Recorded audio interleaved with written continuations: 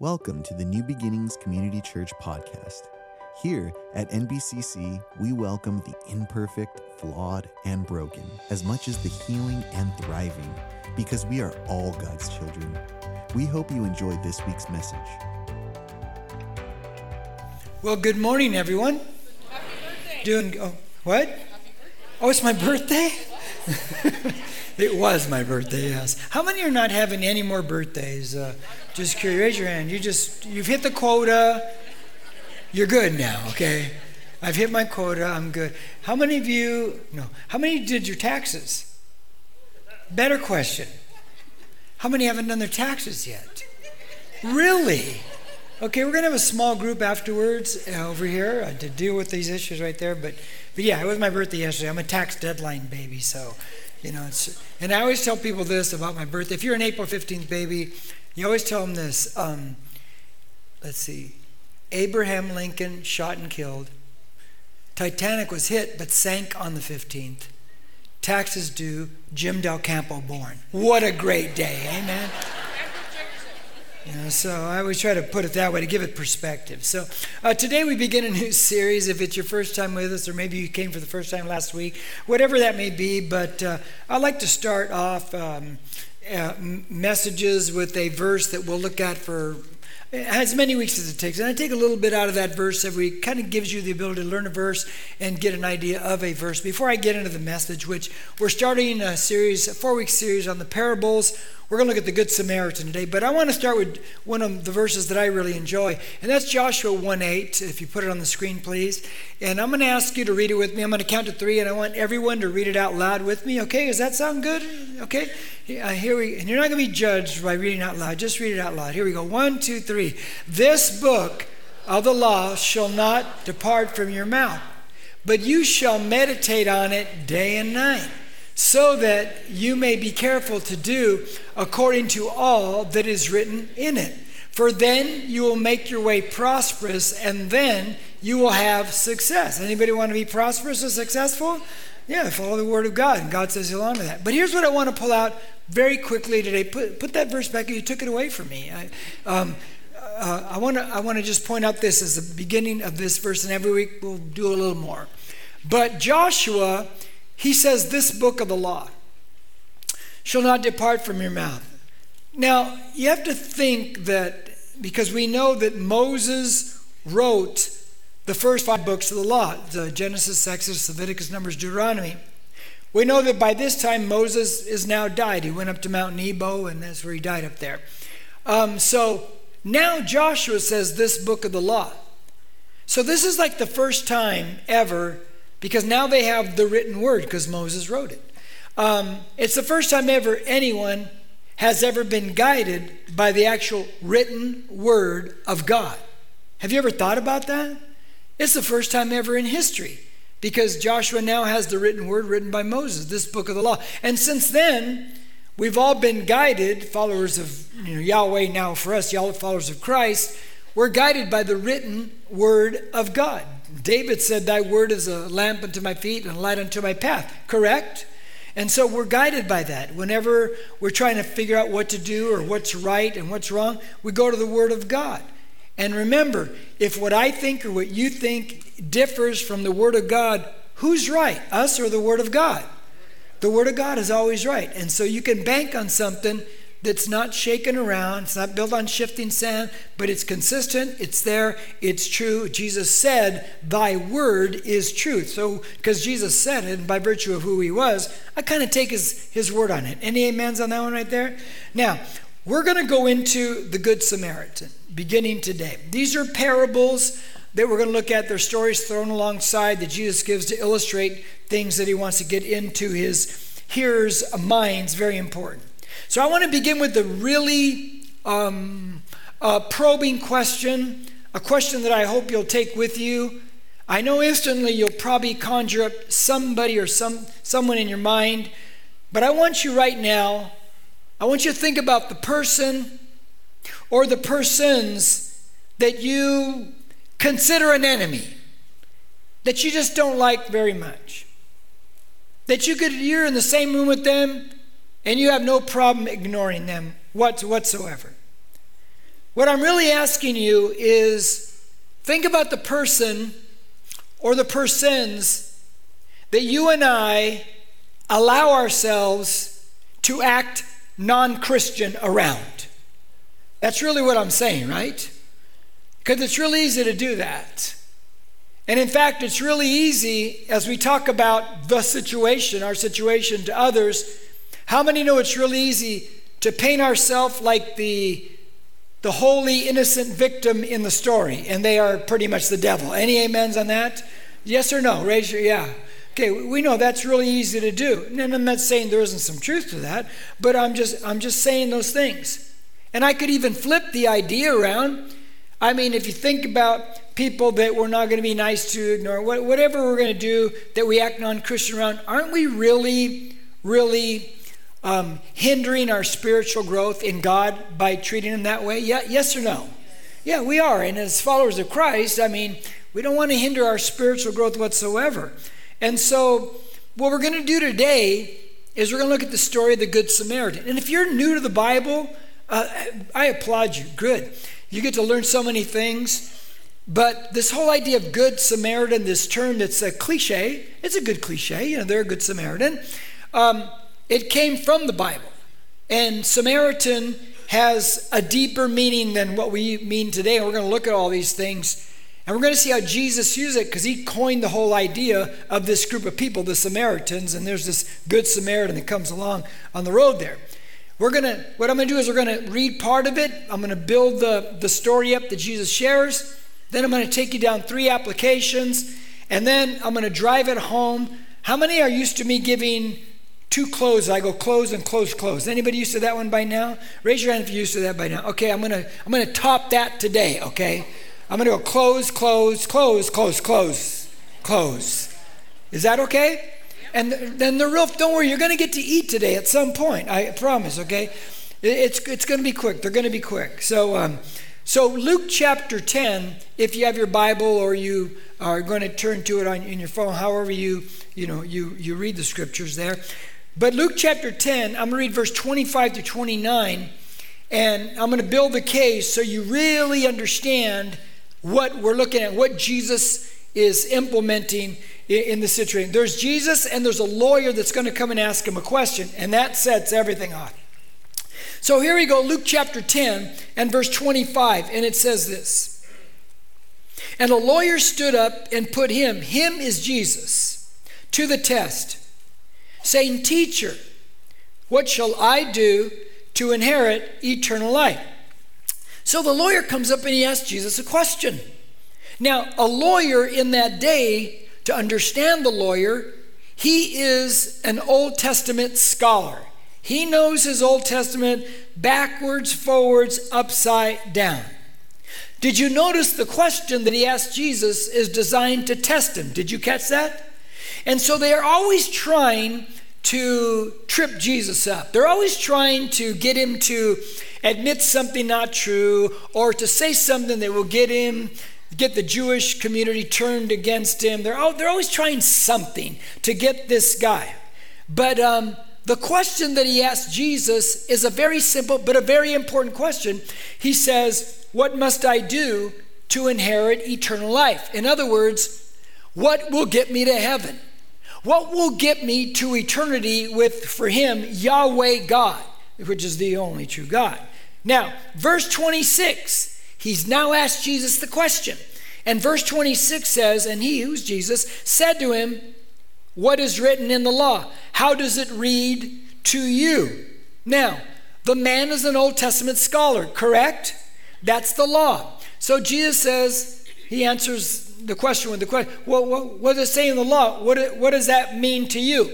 Here's what Jesus just told that man. He said, look, you're an Old Testament scholar. You tell me and we'll both know. And that's what he just told him. And so he's kind of luring the man in, because remember, the lawyer has come to trap Jesus, has he not? But now Jesus asking the question back, he's setting a trap for the man, and the man doesn't even know it. The man has no idea what's going to be coming at him now, because Jesus now has this guy on the hook now. Verse 27. Here's what the lawyer says. He says, well, he answered, You shall love the Lord your God with all your heart and with all your soul and with all your strength and with all your mind, and your neighbor as what? As yourself. The lawyer says, well, look, you're Jewish, I'm Jewish, I know the law. Here's what it is. You know that stuff you and I have learned since childhood on up, that we're to love God first and foremost, and we're to love our neighbor as ourselves? You've heard that one, right? He goes, that's what we're supposed to do. And it's a good answer. But what's the problem with that? Can anyone perfectly love God or love their neighbor as themselves? Can anyone get that right every time? And by the way, that's not an excuse to say, I'm not Jesus. I've heard Christians use that phony baloney excuse so many times. Yes, you are Christ. He lives inside of you now. Amen to that one? You won't get it right every time, but you keep trying to get it right. But we can't get it right, and we keep trying, which means that doing good deeds, and we could segue in this, but we're not going to go there, but it's doing good deeds will never send a person to heaven. You can't do good deeds. They don't nullify or erase or wash away sins. Only Jesus and the blood he shed on the cross can wash away sins. Amen? Okay, so we settled that one right there really quickly. Now, verse 28. Here's what Jesus tells him after the man said those things. And he said to him, you have answered correctly. Do this and you will live. Oh, you're right. He says, you're right. Just go do that and everything is going to work out for you right there. But here's where it shifts. Verse 29. And this is where now the man he's going to jump in the trap now. But wishing to justify himself, he said to Jesus, and who is my neighbor? Now listen what he just said.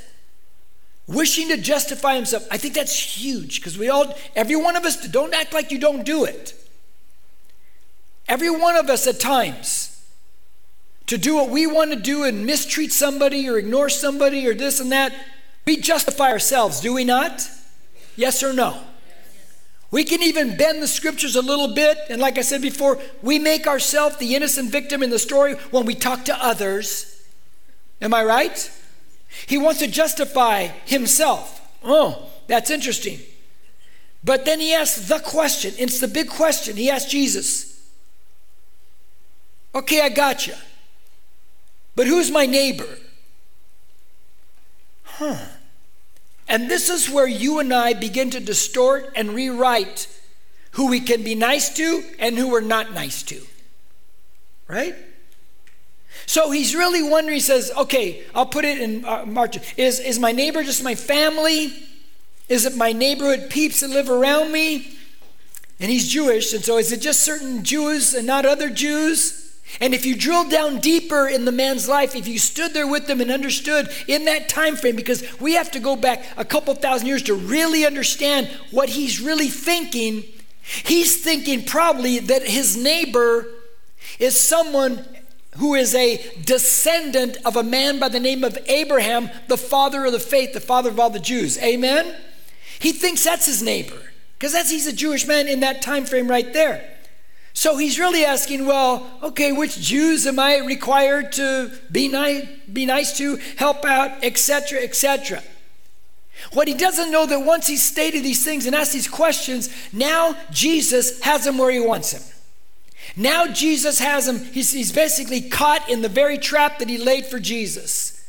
And now Jesus is going to tell this story. And the story's going to blow him away. And it's going to blow you and I away in areas of our life if we are focused in today. If our mind's wandering because you got to fix a sprinkler today at 1:30, you're going to miss it. You got to focus in because it will challenge your life, what Jesus is saying. And by the way, has anyone here noticed if and when you read the Bible that it challenges your life? Anybody? There's 4 of you that it challenges. Okay, yes, it pushes you hard, doesn't it? Here we go. Number 1 in your notes, and that is this. Jesus deconstructs and reconstructs the idea of neighbor.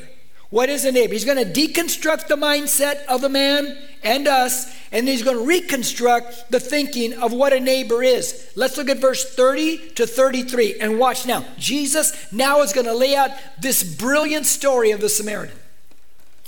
Jesus replied and said, a man was going down from Jerusalem to Jericho and fell among robbers.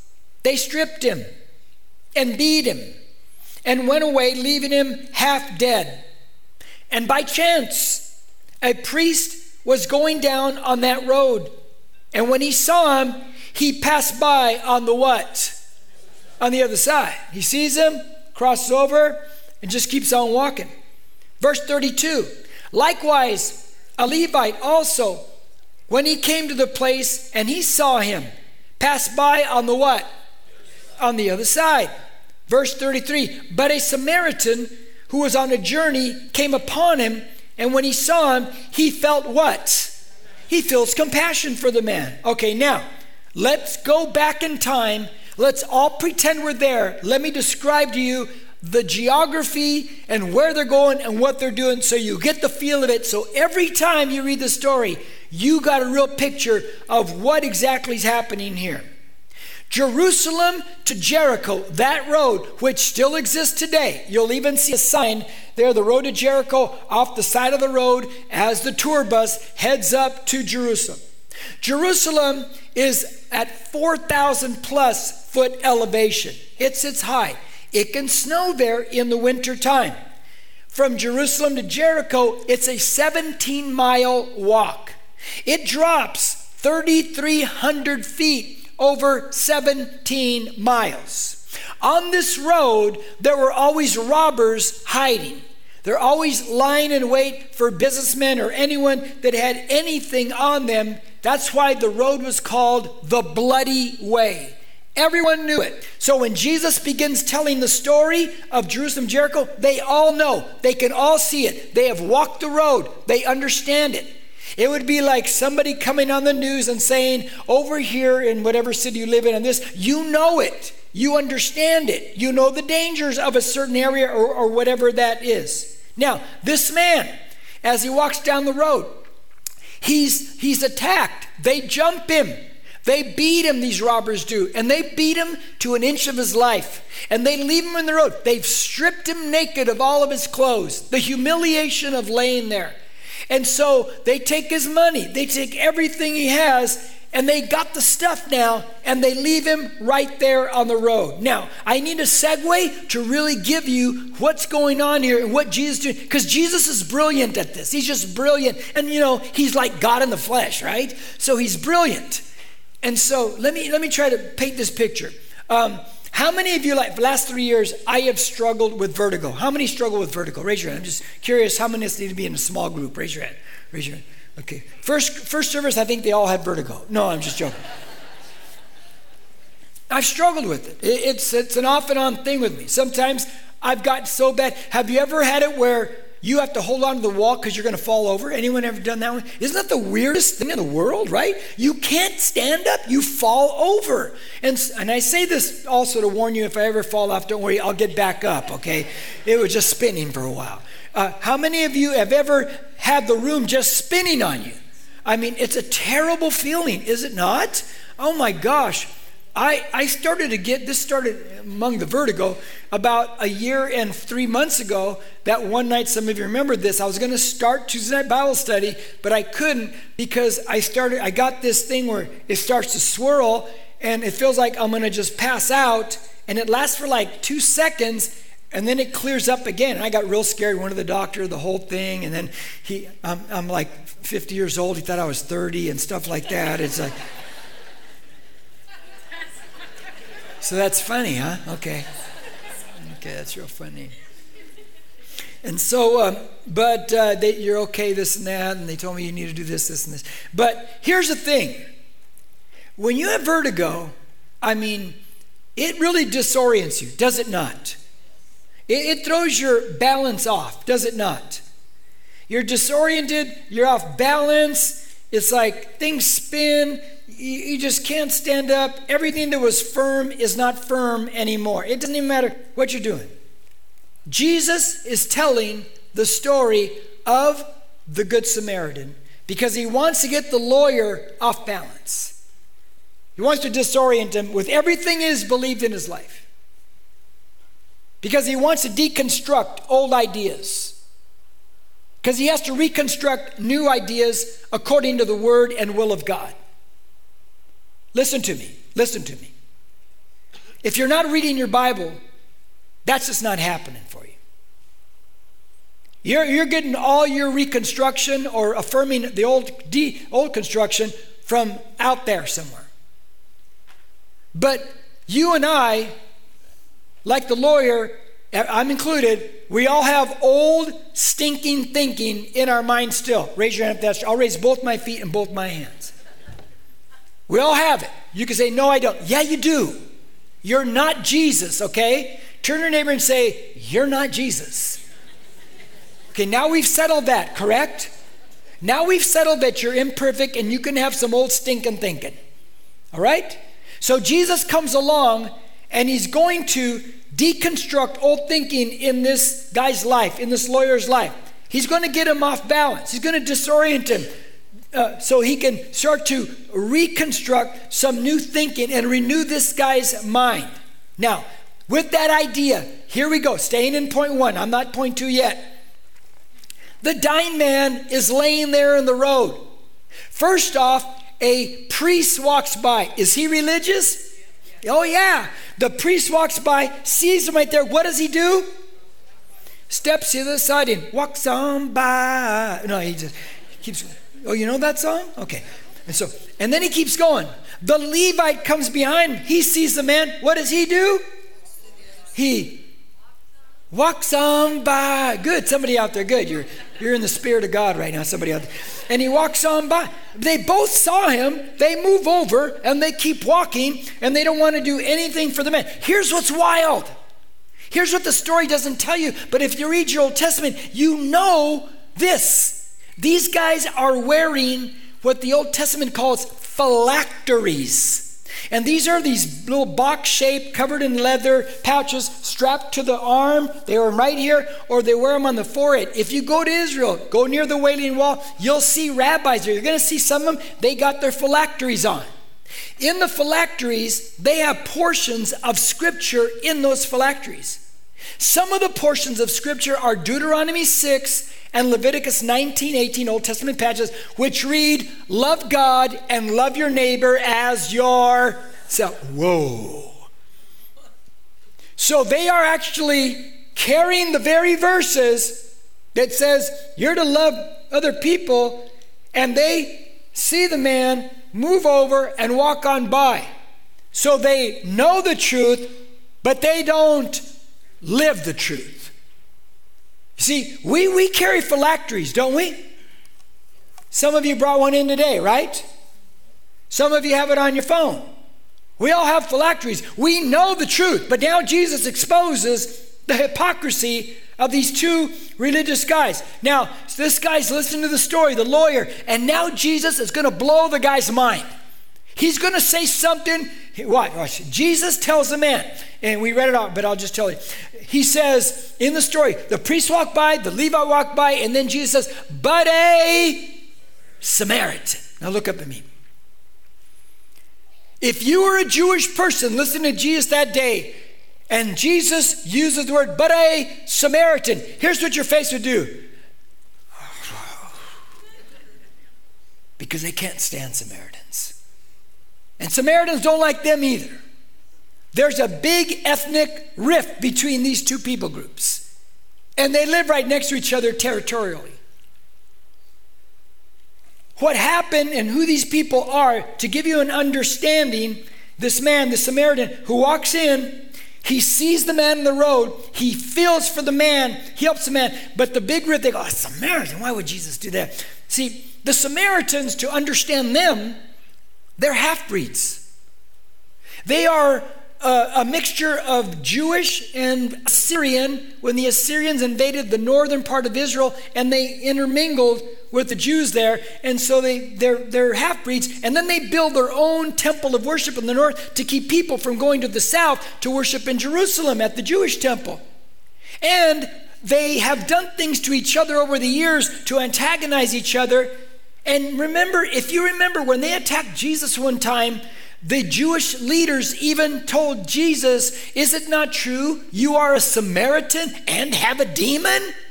So calling a Jewish man a Samaritan is like a big put down. It's really, really bad. And then Jesus has the gall in the story to say, but a Samaritan.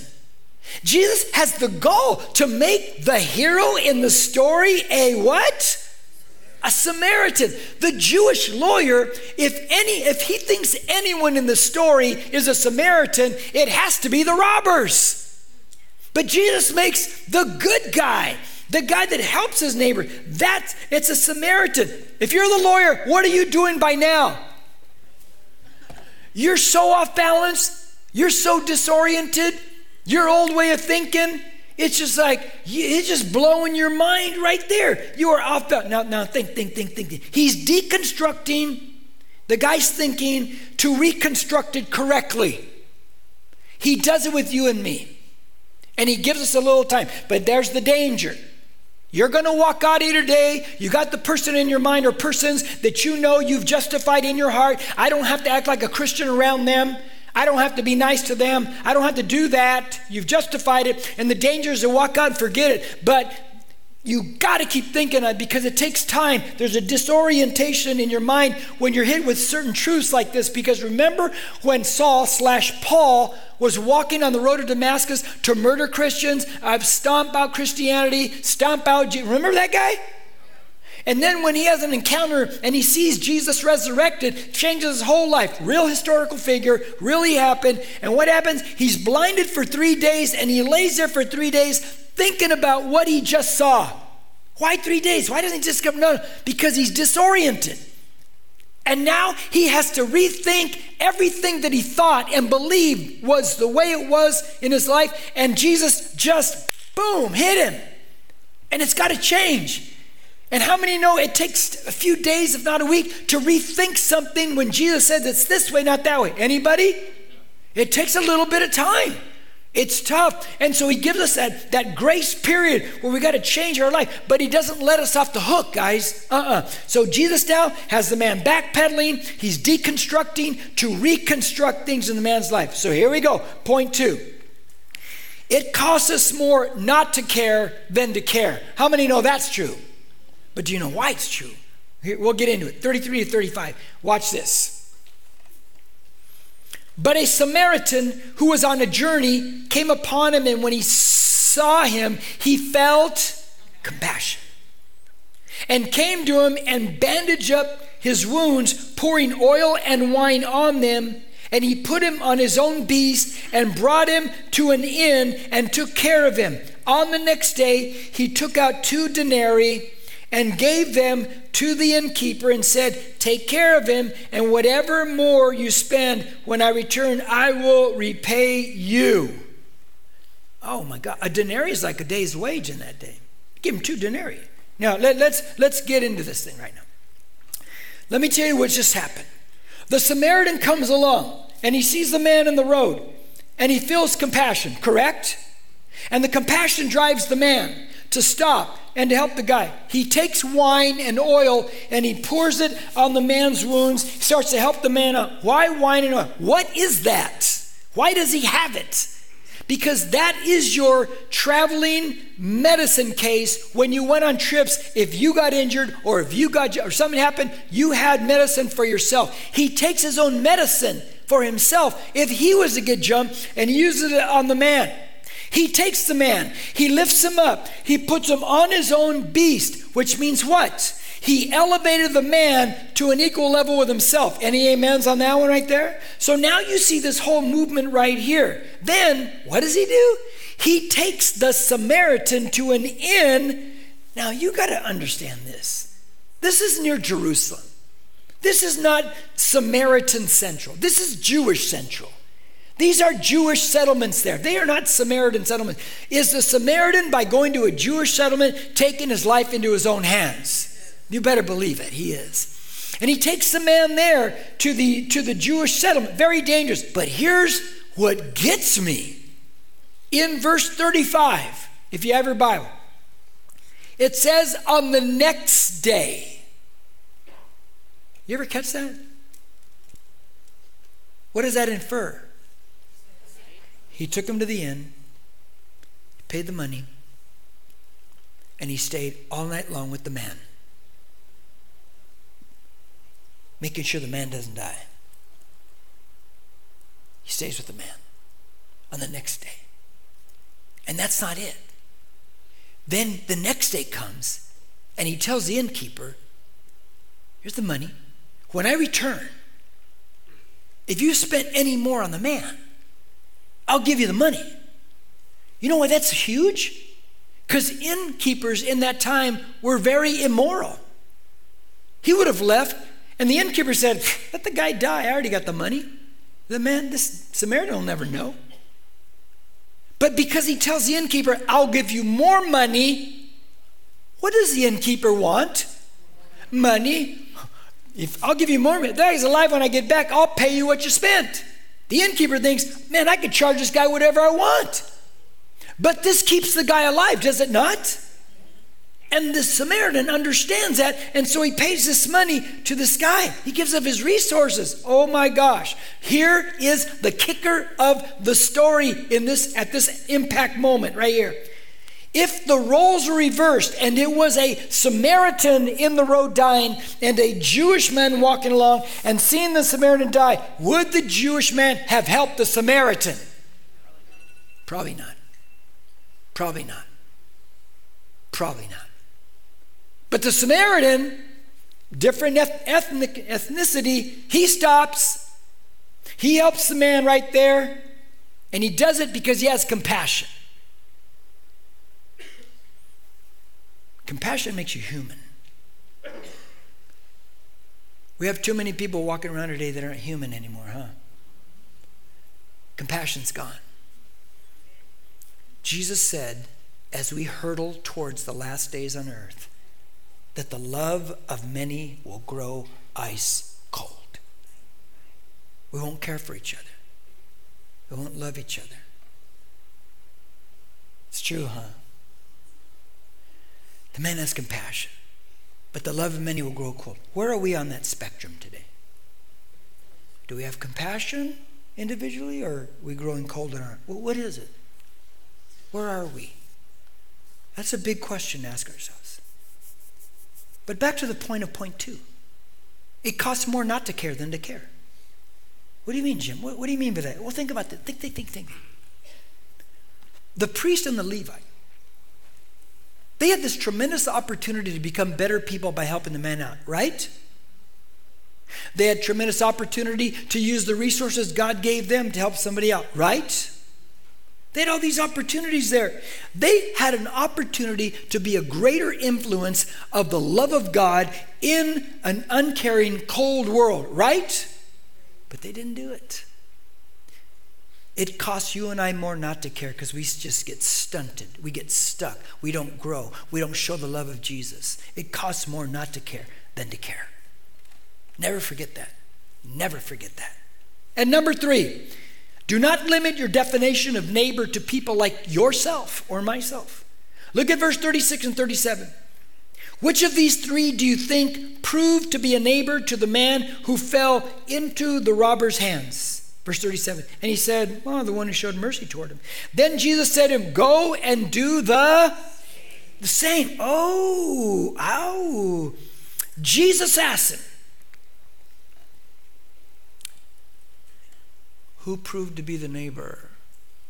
And did you catch it?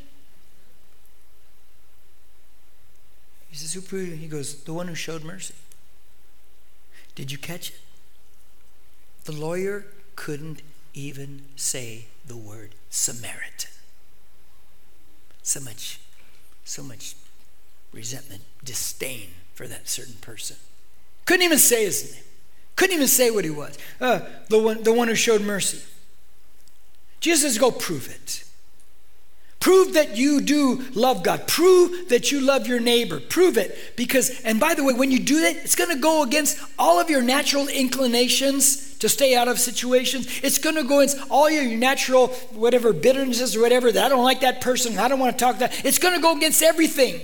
It's just going to do that. Big question. Tune in right now. Get up. Don't quit looking at your phone playing games. The game don't matter right now this way.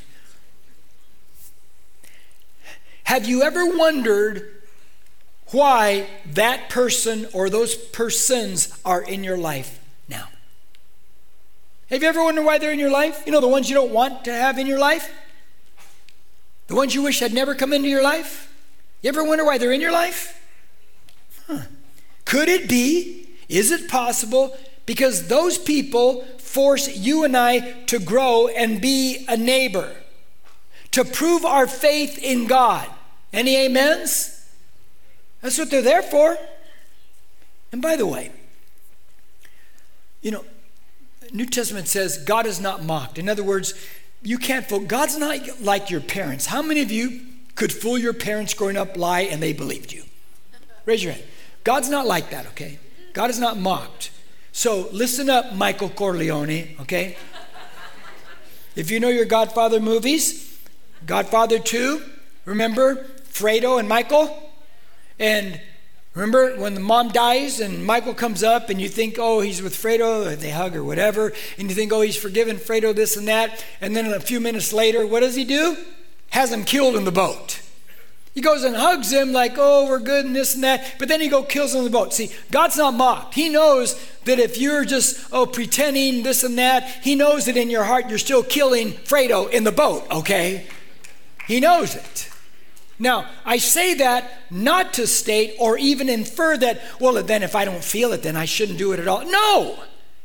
No, God would say you do it and you open your heart and let compassion come out and grow and change and transform in the power of the Spirit of God. Amen? Some of you need to do that with your spouse today. I'm just checking, okay. Okay, I'm going to close now. I got close. All right, real quick. Close. This is important because your children are going to follow your example. The priest walks, sees him, other side walks. Who's behind him? The Levite. Is it possible that he saw the priest do that? He goes, I'm going to do that too. Oh, so people are following our example. We say, my kids don't know. Give me a break, yeah. Yes, they do. Quit justifying it. Close. There's a question behind the question. See, the question was, who is my neighbor? But the real question is this. Which of the three prove that they love God with all their heart? The Samaritan. See, we prove that we love God by loving our neighbors. Say, Jim, that's not true. Really? So you haven't read past anywhere in the Bible. 1 John 4:12. Oh, I'm glad you disagreed with me. I'm going to show you. Look at this. If someone says, I love God, and hates his brother, he's a liar. For the one who does not love his brother, whom he has seen, cannot love God, whom he has not seen. Don't you wish that wasn't there?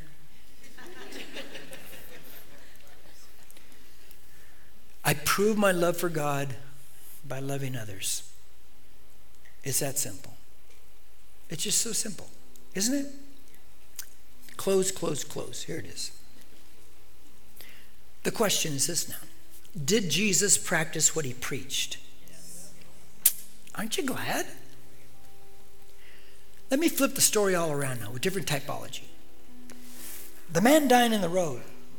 You know who that man is? It's all of us. It's every human on the planet. Because we've sinned before a holy God. Yes, there is right and wrong. There are absolutes. If you don't believe in absolutes, if you bought in the Kool-Aid out there, then go to the bank and tell them you'd like to draw out your $1 million. And they'll say, oh, sir, ma'am, you only have $800. Oh, no, that's your truth. I have my truth. I have $1 million. You're going to find out right away there are absolutes. Amen? It's all over the place. Okay. He practiced what he preached. So, we're the people dying in the road. We've sinned against a holy God. And sin leads to separation from God because God is holy. Okay. Priest and Levite come by. That's religion. Religion can't help you. You can be as religious as you want to be. Because religion is the idea that I can do good works to reach God. No, you can't, and neither can I. I do good works because I asked Christ into my life, and now I choose to do good works because the good God now dwells in me, this ex-sinner, hoping to walk right. Any amens? Religion will never get you to heaven. You could try all you want. You could take your risk, but that's eternity. Can't help you. The Samaritan, who's he? That's the picture of Jesus.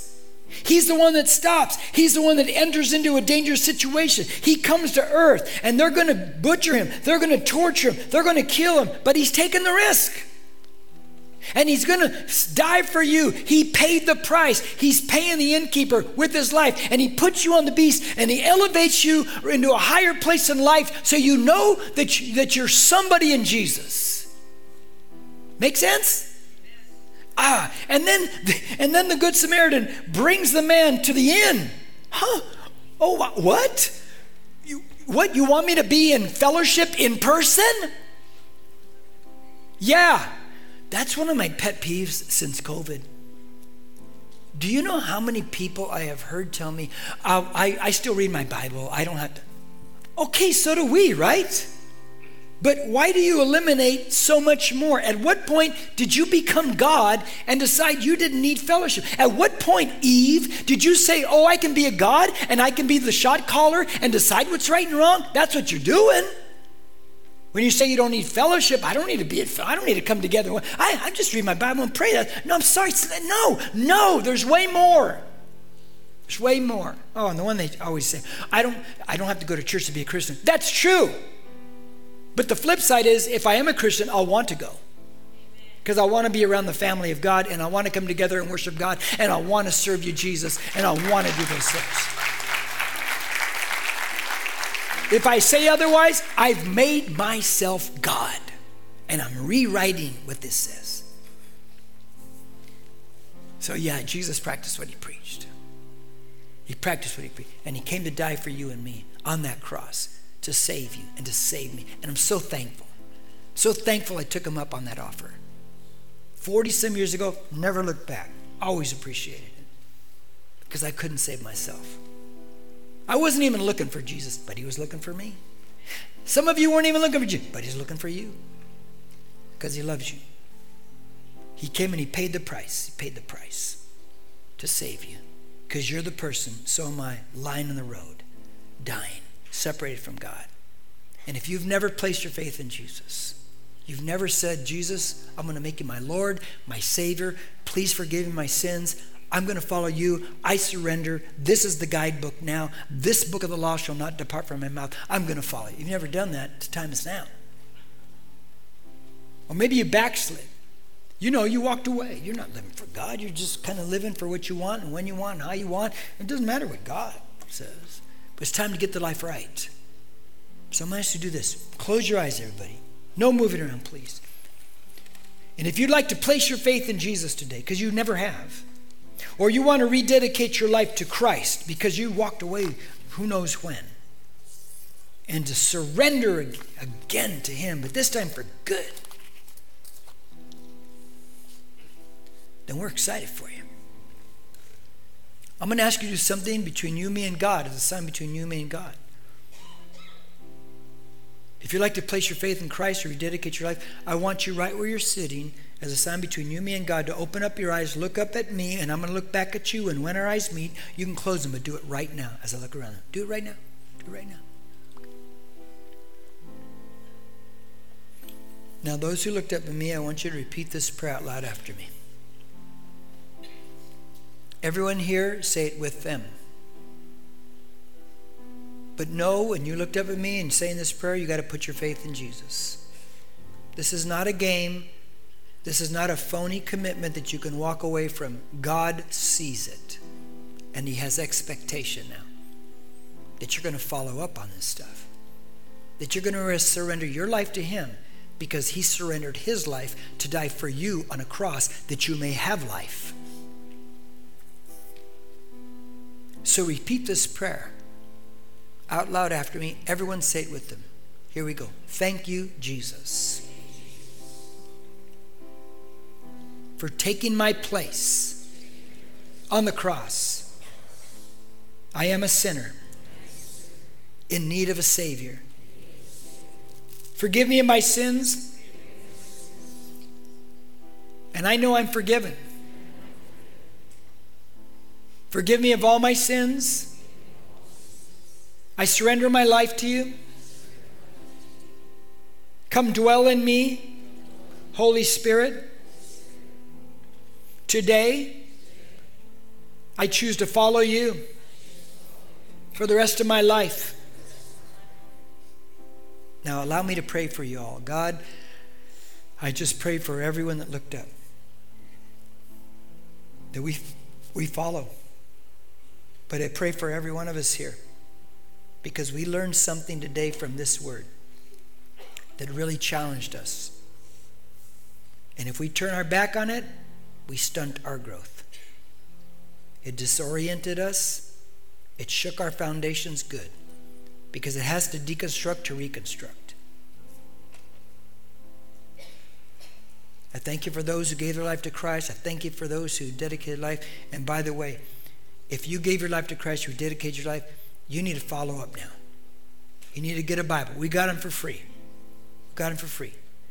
You start reading that New Testament and stay there, because that's who you're following now. You turn from sin. You tell your friends you're a Christian now. And if you're sitting next to somebody and you looked up at me, give them a quick little elbow on the side. Don't break the ribs, just give them a little elbow, okay? So if somebody else has to know, they have to know. You cannot be a secret Christian. That's not the New Testament principle. We thank you, Lord God, for this day. We thank you for every day and all the good things you do in our life, Lord. We thank you that all of heaven rejoices over anyone who repents and comes to you. The angels rejoice over this. Thank you, God.